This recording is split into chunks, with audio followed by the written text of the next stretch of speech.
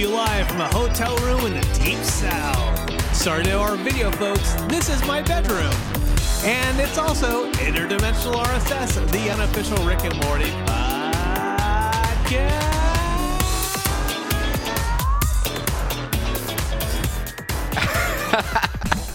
Oh, shoot. Brandon's starting off real inappropriate for our Patreon video viewers.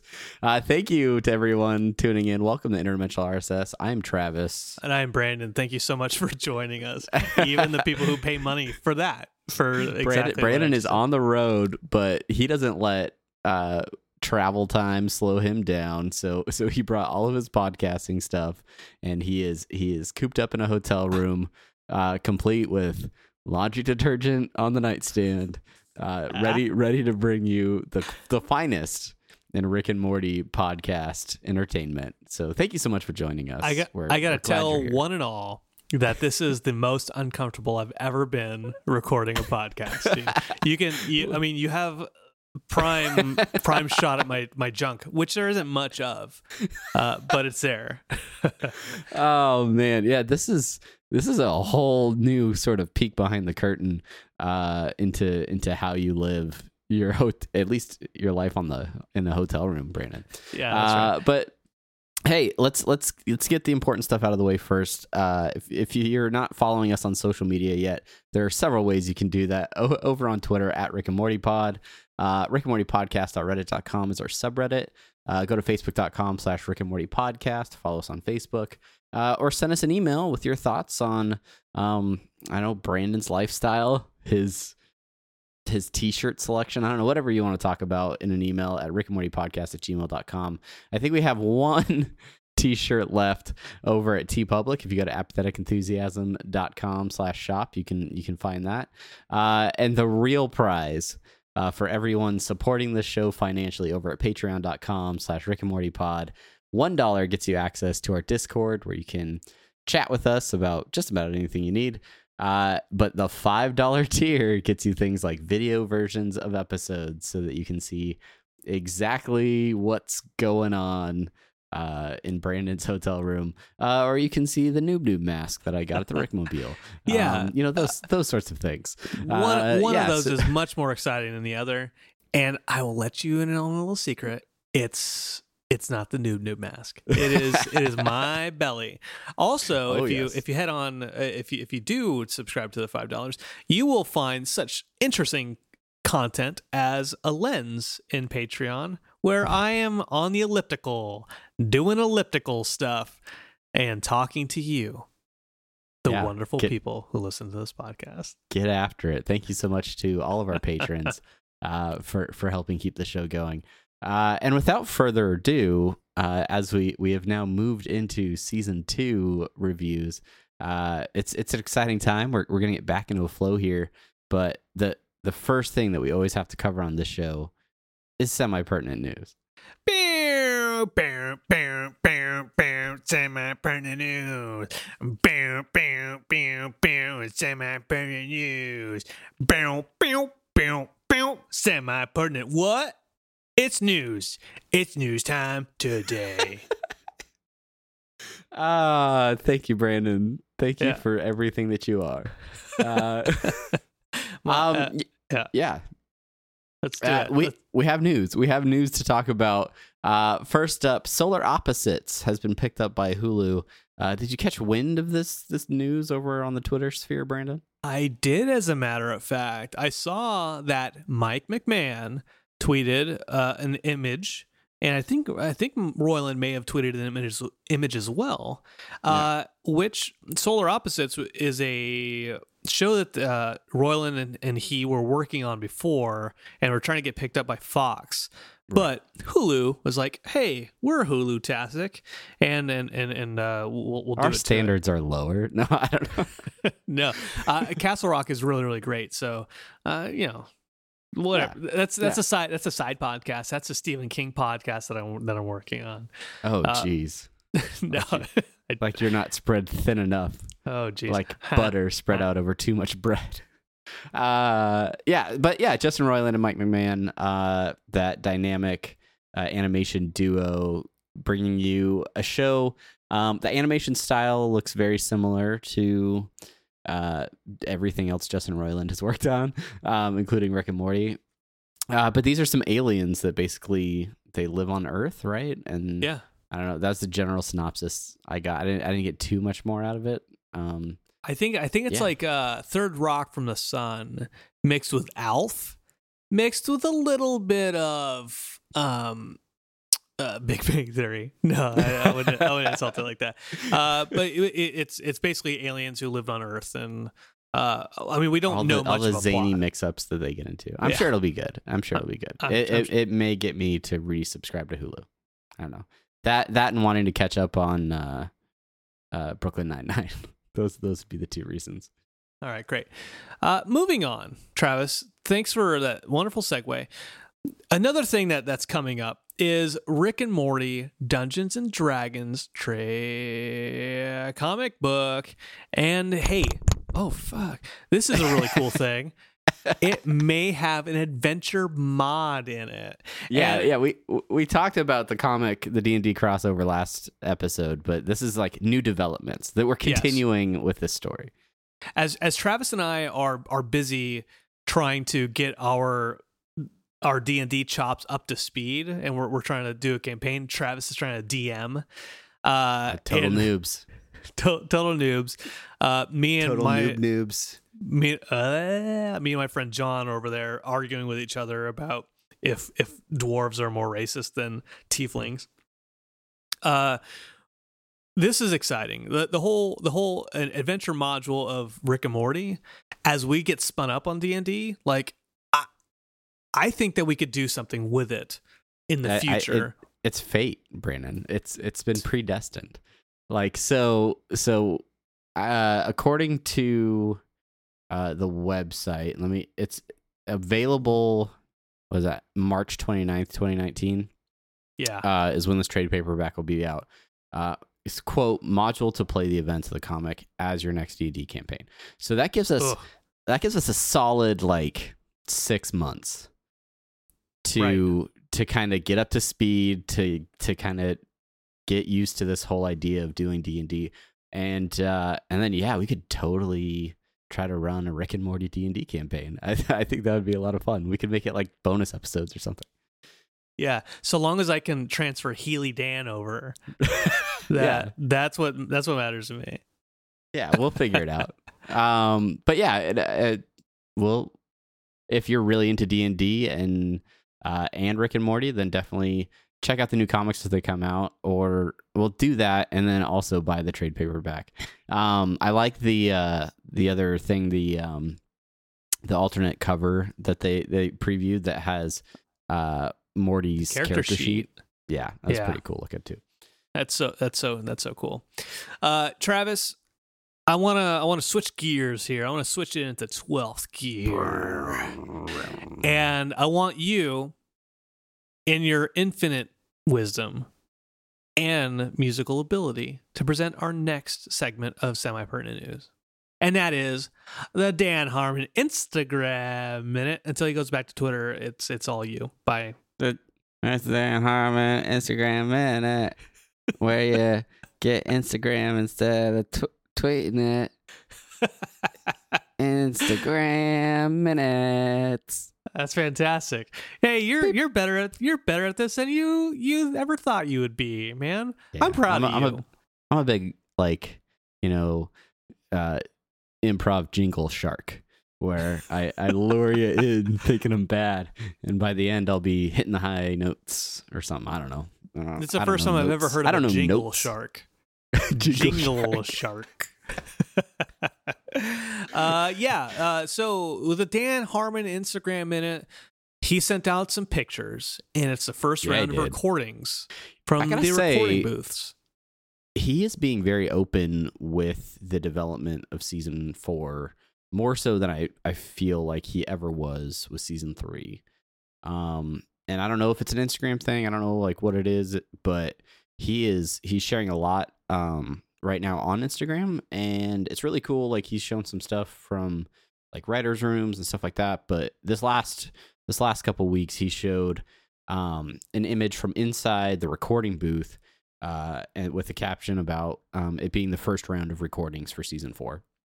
And again, it's just one of those things where it's really encouraging to see, really exciting to see that, you know, they're coming along with the show. They seem to be working at a really rapid pace, but I don't know. Like, we're still pre-animation right now. I know if they're recording, then they gotta have at least a script that they're recording, right? Yeah. So maybe there's some animatics going around. I don't know. Maybe we should reach out to our contacts and abuse those relationships that we have already. But yeah, it's cool to see, and hopefully he will continue to share more from developing the show going forward. That's right. I know that's usually our last segment of semi-pertinent news, but I want to throw this little bit out there that we didn't cover, and that is for the Adult Swim Festival in October. It was announced that on the Sunday, October 7th, I think, whatever that Sunday is. Yeah, our friend of the show, Ryan Elder, the composer for Rick and Morty, is going to host a however many piece orchestra live to an episode of Rick and Morty that Sunday night, and I'm gonna be there. Travis may or may not be there, but it's gonna be super cool. I'm super stoked about it, and maybe, you know, in the future, when Travis finds the will and the perseverance to do it, he will be there with me, and also make me not as codependent. It's not about the will; it's about the finances, because like my garage door just broke, and real life things happen. So, yeah. Support the show on Patreon, and maybe you'll see me out there October 7th. Get Travis out there, guys! Come on, Unity, help him get out there, so I'm not alone and crying in a bathroom stall. Okay. All right. That's it for semi-pertinent news. It is time for the moment you've all been waiting for. It is time for the main thing. It's the main thing.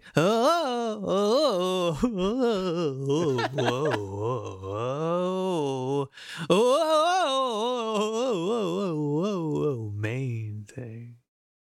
Whoa. When did you get Beyonce to start doing our segment intros? It's so good. Well, I talked to Ryan Elder for a little bit, and he's like, "Hey, I know somebody who could really do a good job on your intros." I said, "Who?" And he said, "Beyonce." I said, "Bring her in."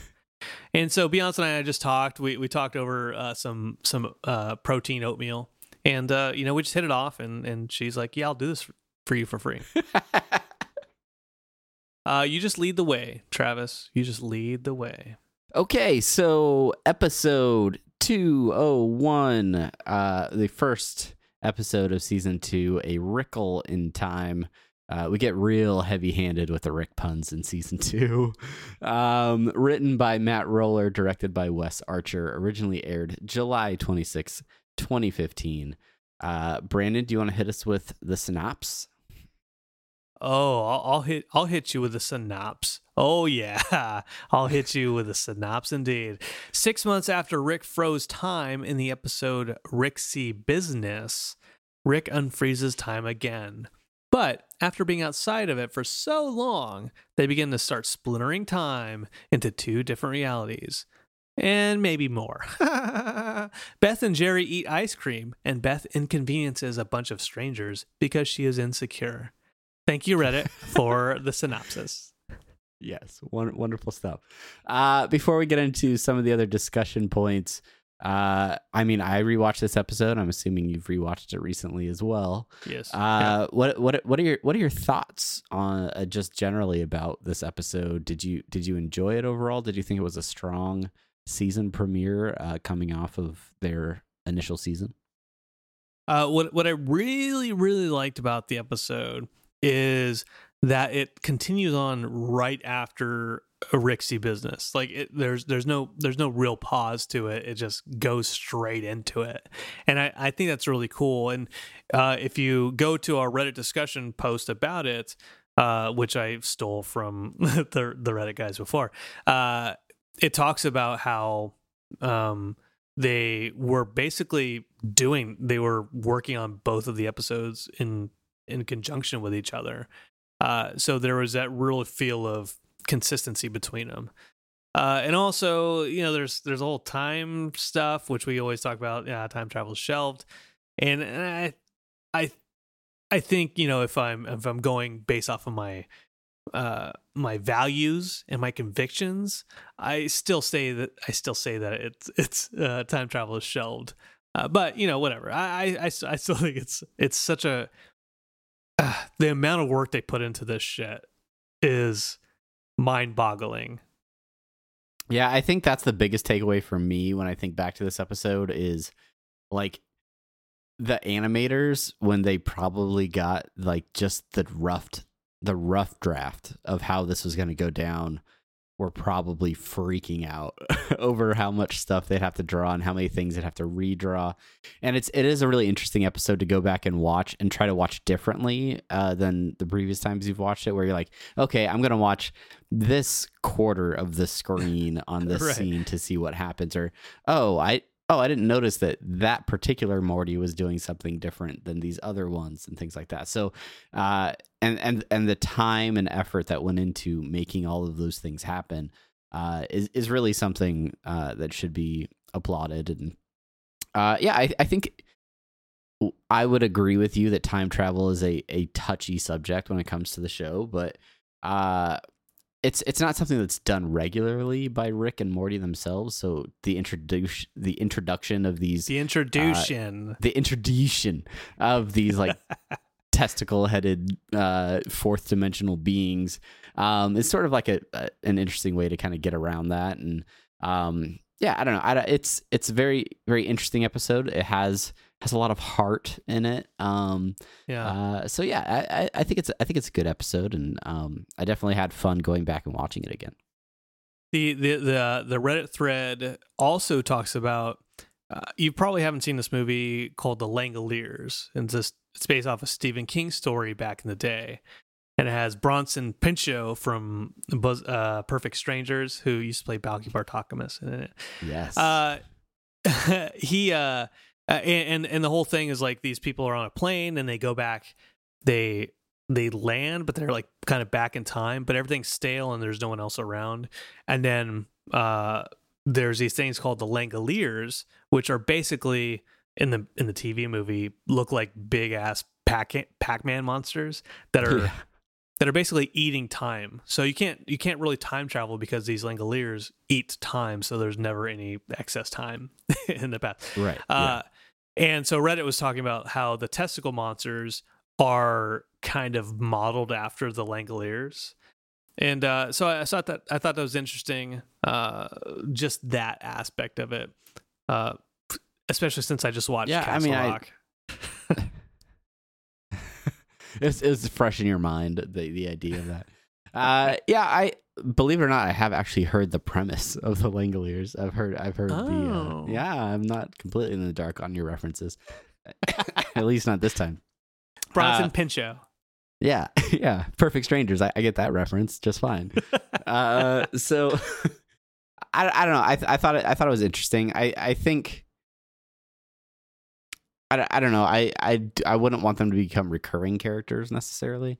But I do think that they provide an interesting element in the fact that they're trying to like keep time together, like fix the mistakes that Rick, Morty, and Summer have made with time.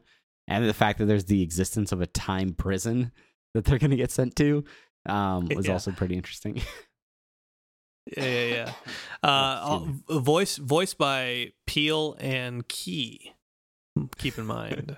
Oh yes, I put that backwards because I'm going back in time. That's right, Aaron. All right, let's get into some of these discussion questions or discussion points real quick. This first one has to do with the quote unquote B plot. But it asks, what do you think Beth's motivations were regarding the deer incident? What was she trying to prove and to who? And does this tiny insight into Beth's character reveal anything about her? Oh, that's deep. So the if you haven't watched the show recently or this episode recently, their way of getting rid of Jerry and Beth, because if they touch them, they would like fracture time or spin out into some other reality, is to give Jerry like $500 and send them off to get ice cream. So they spend like $480 at Cold Stone and then hit a deer. One of my favorite lines from the scene is when Jerry asks Beth to say that she was driving because he was eating rum raisin ice cream. Yeah. Really hitting the hard stuff, Jerry.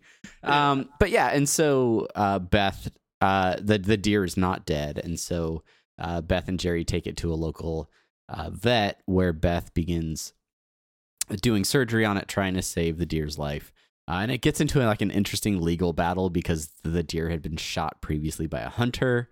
And so the hunter was claiming he owned the deer, and there was all this stuff. And I thought it was an amusing kind of side story that was going on at the same time.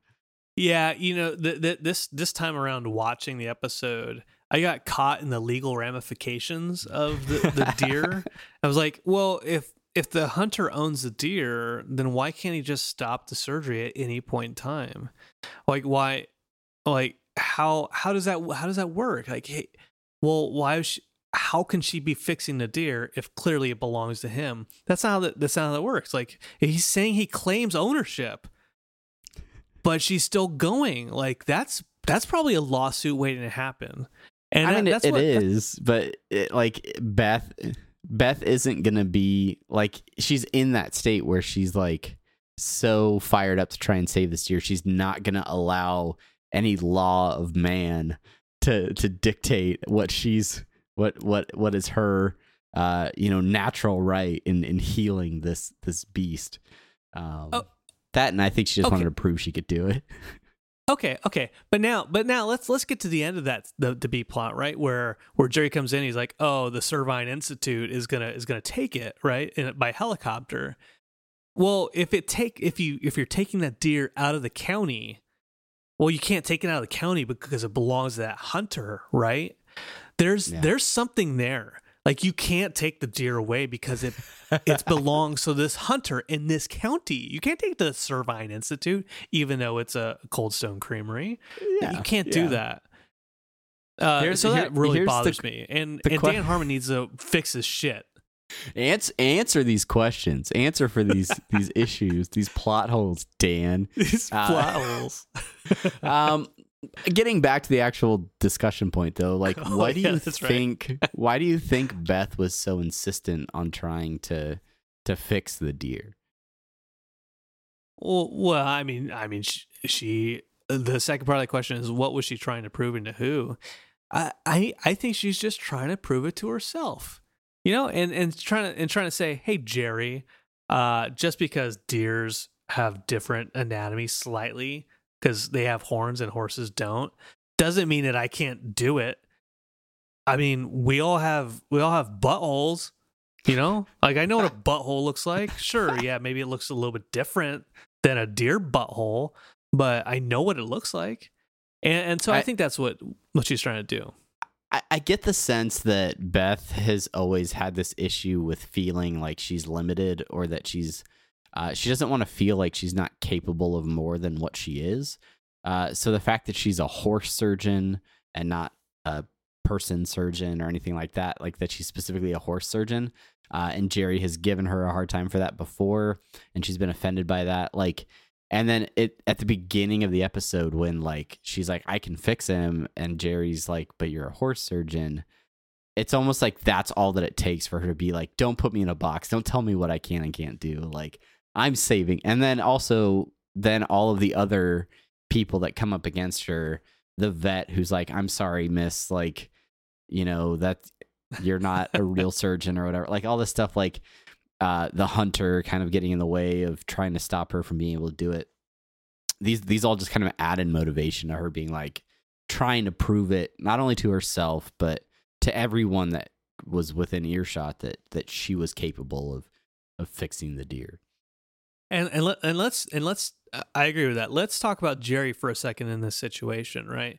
Because the whole catalyst behind this chain of events is Jerry saying, "But you're a horse surgeon," and it's not him saying like she's incapable of doing it, just that her specialty is in horses and not deer, right? And I think, yeah, go ahead. Well, I mean, basically, like Jerry's not disparaging her. He's not demeaning her. He's not saying that she's not capable of doing it. He's actually super supportive of her that we see, in the very end. And even when she has to sign over the deer to the Cervine Institute, saying that she has to have another surgeon take care of the deer because she's incapable, and he's like, "We won," or whatever that line is, right? Like even in that moment, he knows that he's doing the right thing, but he's still like playing to Beth's insecurity and being like, "Please don't yell at me. Just give me like 20 more minutes and I'll show you that I'm doing the right thing." Well, and I think that's the interesting thing about Jerry in the situation is his intentions are never to offend Beth, I don't think. He's just kind of processing the situations as he understands them. And in the end, we see that it's really through Jerry's caring about Beth and her desire to see this through that she's able to do it. Like that he develops this whole fake Cervine Institute through the generous tip that he gave the Cold Stone folks, I suppose. Also, let it be noted that these lights won't last long. They're just intended for basic ice cream work, which is one of my favorite lines. But yeah, and that she's able to then take the time that she needs to fix the deer. And they have that whatever, I don't know what that song that is, that I think it's an Elder song. It has to be an Elder song. But it's pretty great. And so I don't know. I think it was just a good way for Beth to work through that and maybe them grow a little bit closer together in that moment before they're ripped apart later in the season. Their eventual separation. Exactly. Okay, next question, Travis. Do you feel certain parts of the episode, such as Rick's dismissal of Morty and Summer as equally insignificant, as well as Rick's immediate distrust of himself, contradict some of the plot points, say during Council of Ricks or Closer Encounters of the Rick kind? Interesting. I don't.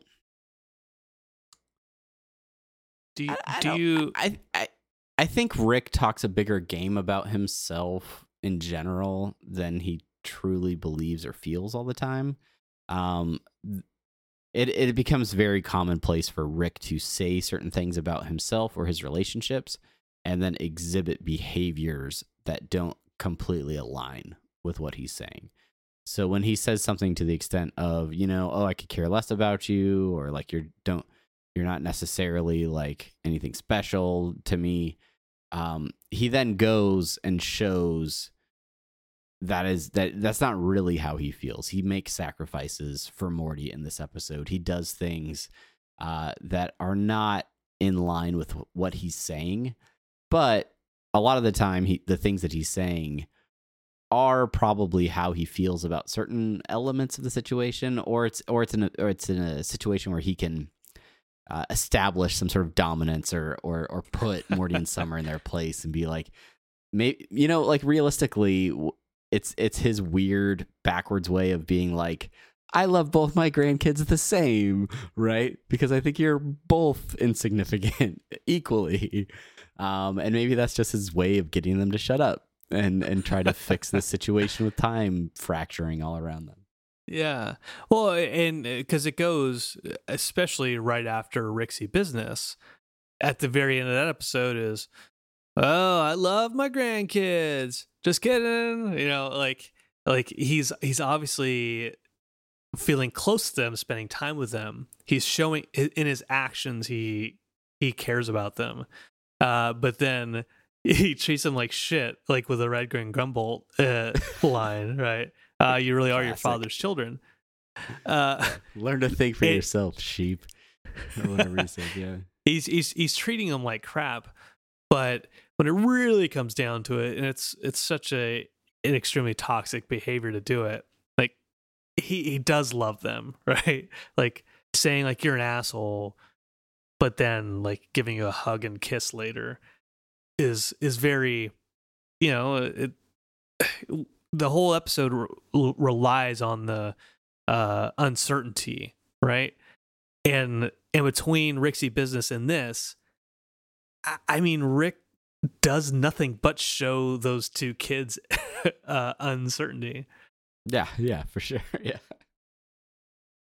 I'm always 100% sure of everything that I do.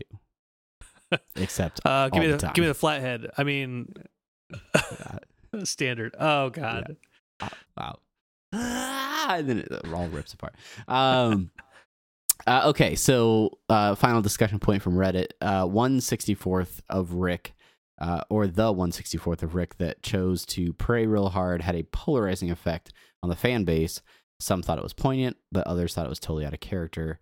What are your thoughts on this? Ooh, let's get into a religious question, Brandon.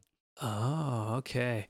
Well, we've all heard about there are no atheists in foxholes. Well, I think that Rick and Morty is pointing out this saying in the final moments of the episode. You see, even though Rick doesn't believe in God, what happened faced with mortality, he decides, you know what? It's best I pray to God. Once he realizes, oh, shit, I saved myself, he no longer believes in God.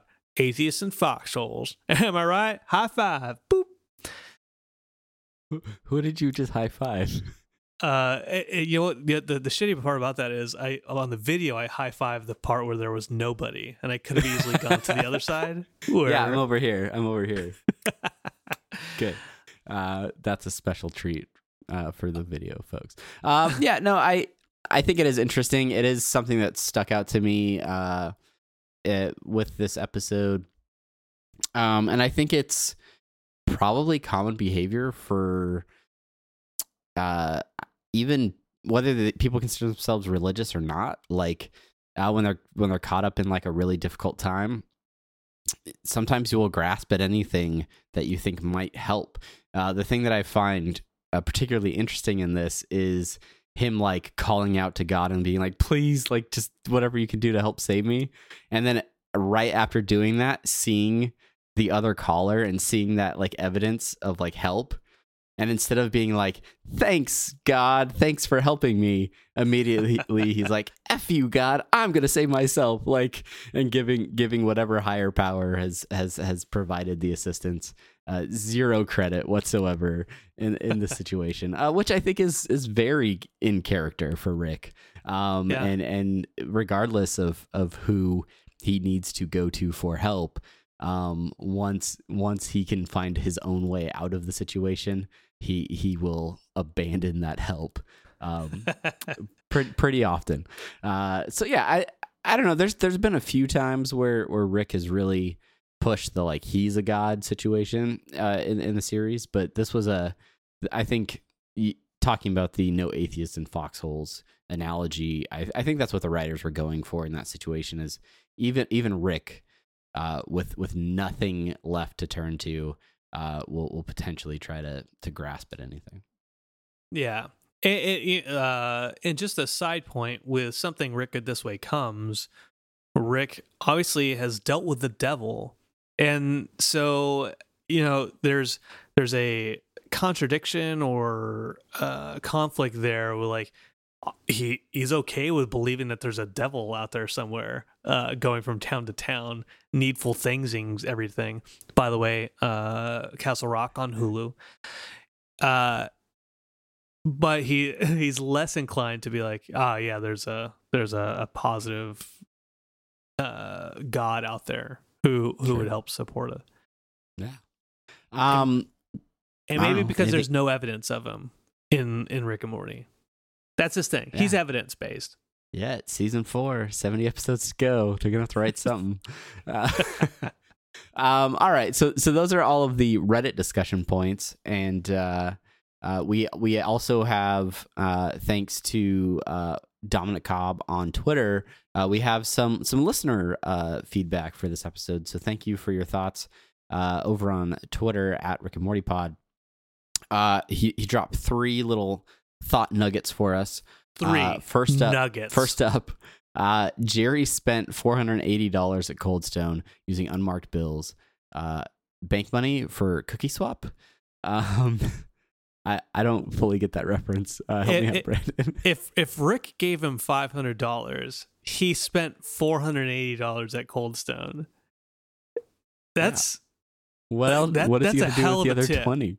That's a hell of a tip. Well, Beth even says they don't sing any louder the more you tip or whatever like that. Like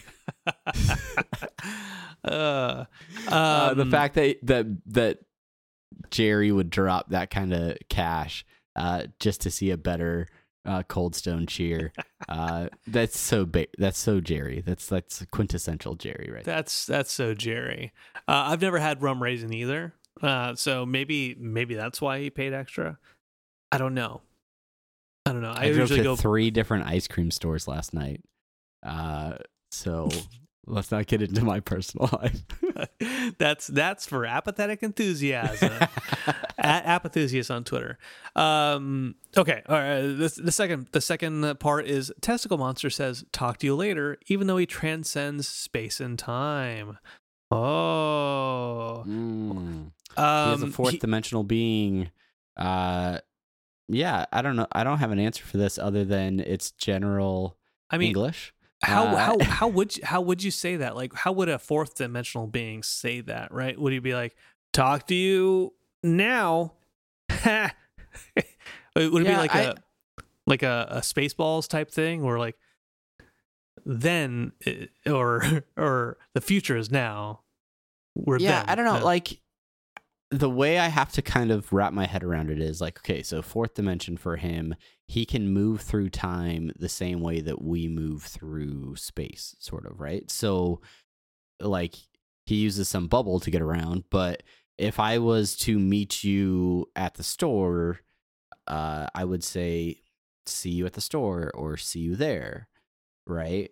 And for him, time is another plane that he can move through, much like we would 3-dimensional space. So maybe him saying "talk to you later" is again maybe like that relative. It's relative, right? Like he will talk to you later, but it's not the same sense. Like, he could go and be there right now, but maybe he's not going to. Maybe he's going to be there later, or he's like almost like that's a meeting spot where I'm going to talk to you again. I will talk to you later. I'm not. He may have also said I'll talk to you earlier, or something. Yeah, like that. I don't know. Like maybe this is later. my way. This is my way of trying to excuse a general English phrase being used by a time traveling testicle monster. Maybe later is like a coffee shop down in Portland.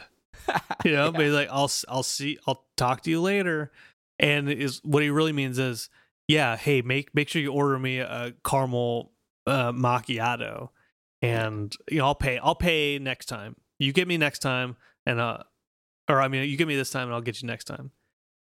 Next time. What are these? What are these? Oh God! These mean nothing to a 4-dimensional being. All right. How do Rick and Morty know it's been 6 months since time was frozen, Travis? I think again the name of the game here is relative or relative time. Okay. I think for them it's 6 months. It's like in Unix, there's like relative paths and direct paths. So like you have your C directory, right? And it could be like C/program files / video game, StarCraft. We'll just say StarCraft. C program files, StarCrafts. But in Unix, you do the relative path, and you just do like the / StarCraft, and it gets you exactly there because it comes from root all the way to the. Maybe it's like that. Yeah, I'm gonna go with that. Yeah, exactly. Or it just feels like it's been 6 months for them. Okay. Obviously, you don't have the passage of time with the sun rising and falling and so on and so forth. But maybe Rick has a time watch, or with a special crystal in it or something. I don't know, but I think it's just a good way for the writers to give the audience an idea of, like, it hasn't been like 5 minutes since they stop. It's the same as, like, with the question that I had about the finale from season 1.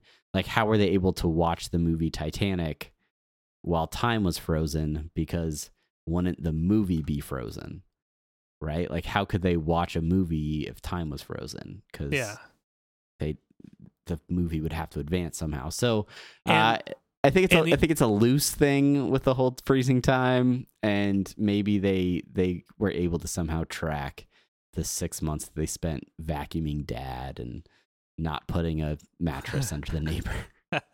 I mean, so going back to answer your question about the freezing of time and how does the Titanic continue if time is frozen, the answer is you just got to let it go. Let it go. Let it go.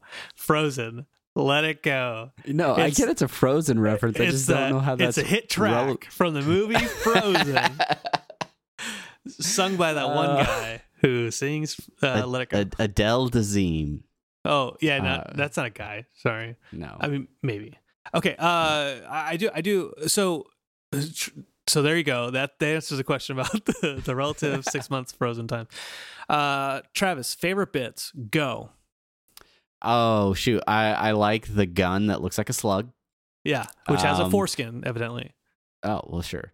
One of my favorite bits is a post-credits scene when they're jumping through time looking for Rick, and they end up finding Albert Einstein and beating him up and telling him to stop messing with time. And then he goes, "I will mess with time," and writes E = MC squared up on the chalkboard. Yeah. I really like Jerry making fun of their callers at the end, and just Beth just laughing her ass off about it.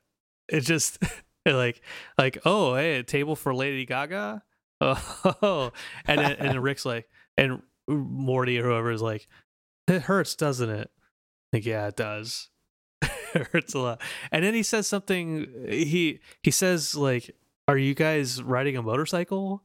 And Jerry just gets more and more absurd about the caller jokes, and they make less sense if you listen to them.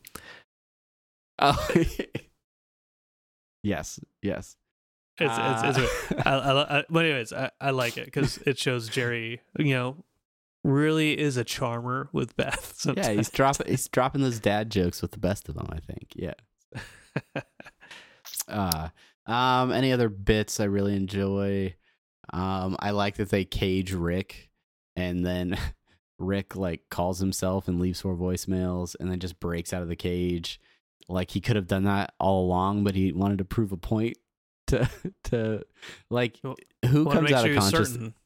Who comes out of being unconscious and immediately, like, thinks, I'm gonna use this as a teaching moment for my grandkids.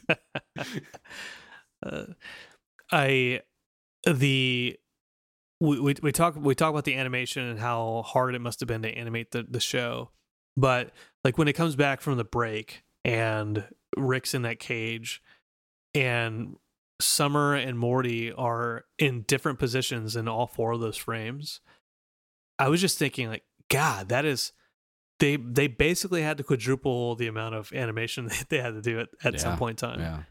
I mean, obviously you can keep the same backgrounds and stuff like that, but you got to draw each one of those. Like, that all takes time, and to get it in sync. And, like, some of the really impressive stuff is, like, the fight scenes where like the Ricks are all fighting the time monsters, like, and so he's reacting to, like, punches from different Ricks on different timelines and stuff. Like, that's the parts where I sit back and go, dang, this show is ambitious as fudge. Yeah, exactly. Agreed wholeheartedly. All right, well, Travis, do you have anything? You have any final thoughts on the episode? No, overall, I think it's a really unique episode. This is the episode where we get all of the Schrodinger's cats that you can find on literally like every piece of merchandise that you buy for Rick and Morty. I don't know why those cats have become so synonymous with product packaging, but there they are. And otherwise, good episode and a good start to season 2. Yeah, that's right. I completely agree with you on the episode. Going back to it and rewatching it, I just so amazed by it, and realized just how talented everyone is that works on the show to push this out. And in the Reddit, it talks about how this episode is one of the reasons why perhaps season 3 took so long to get out, because of the amount of work that they put into it. Pushed them back a little bit. Could have been. Yeah. All right. Well, those are our thoughts on this episode. If you didn't get a chance to send us your thoughts, we'd still love to hear what you think about this episode. Let us know which parts are your favorite, anything that you feel maybe you disagree with on what we said, and then kind of skip ahead to season 2, episode 2.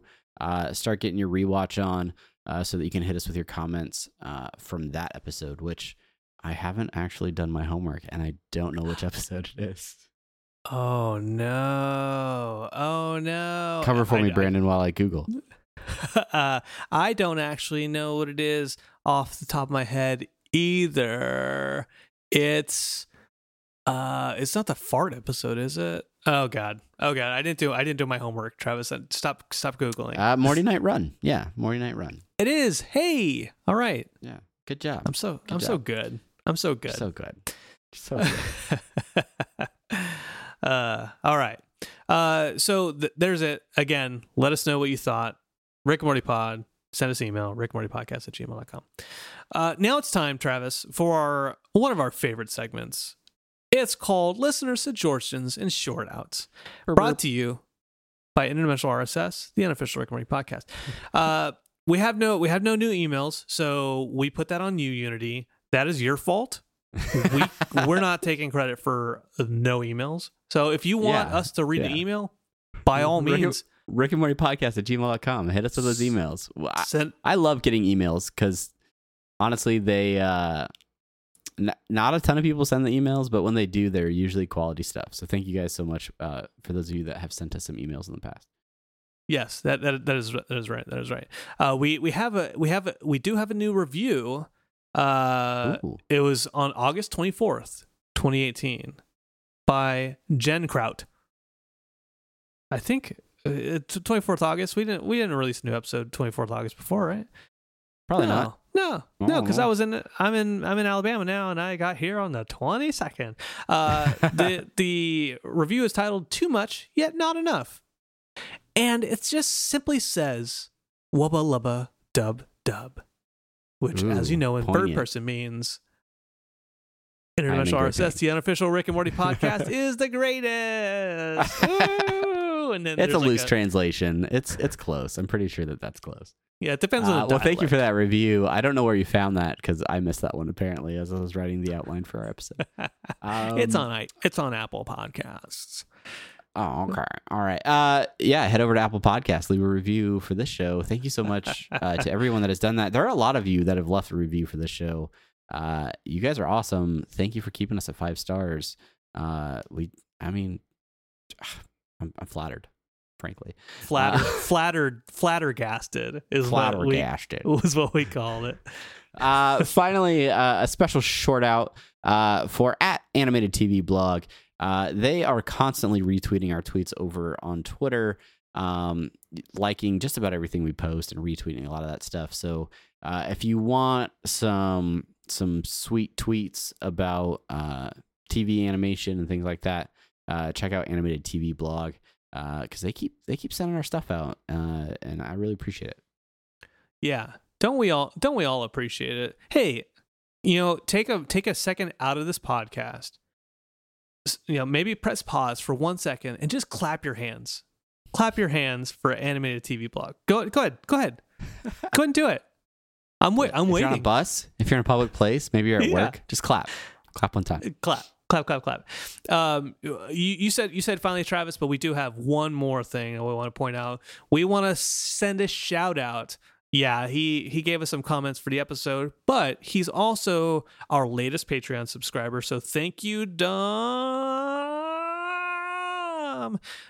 for supporting us, and thank you everyone else for supporting us. You're helping us keep this Rick and Morty ghost train rolling, and we're gonna keep a rolling it till the night ends. Until 70 more episodes or something. So. Well, thank you everybody for listening. Thank you for everybody that is supporting the show and sharing the show with others. Let us know what you want to hear. And yeah, we'll go get ready for Morty Night Run. Hopefully Dan and Justin and the gang will keep working on season 4 so that we don't have too much time to wait by the time we're done with season 3. Our season 2 reviews. But yeah, thank you so much for listening. And until next time, I'm Travis. And I am Brandon. And goodbye, one and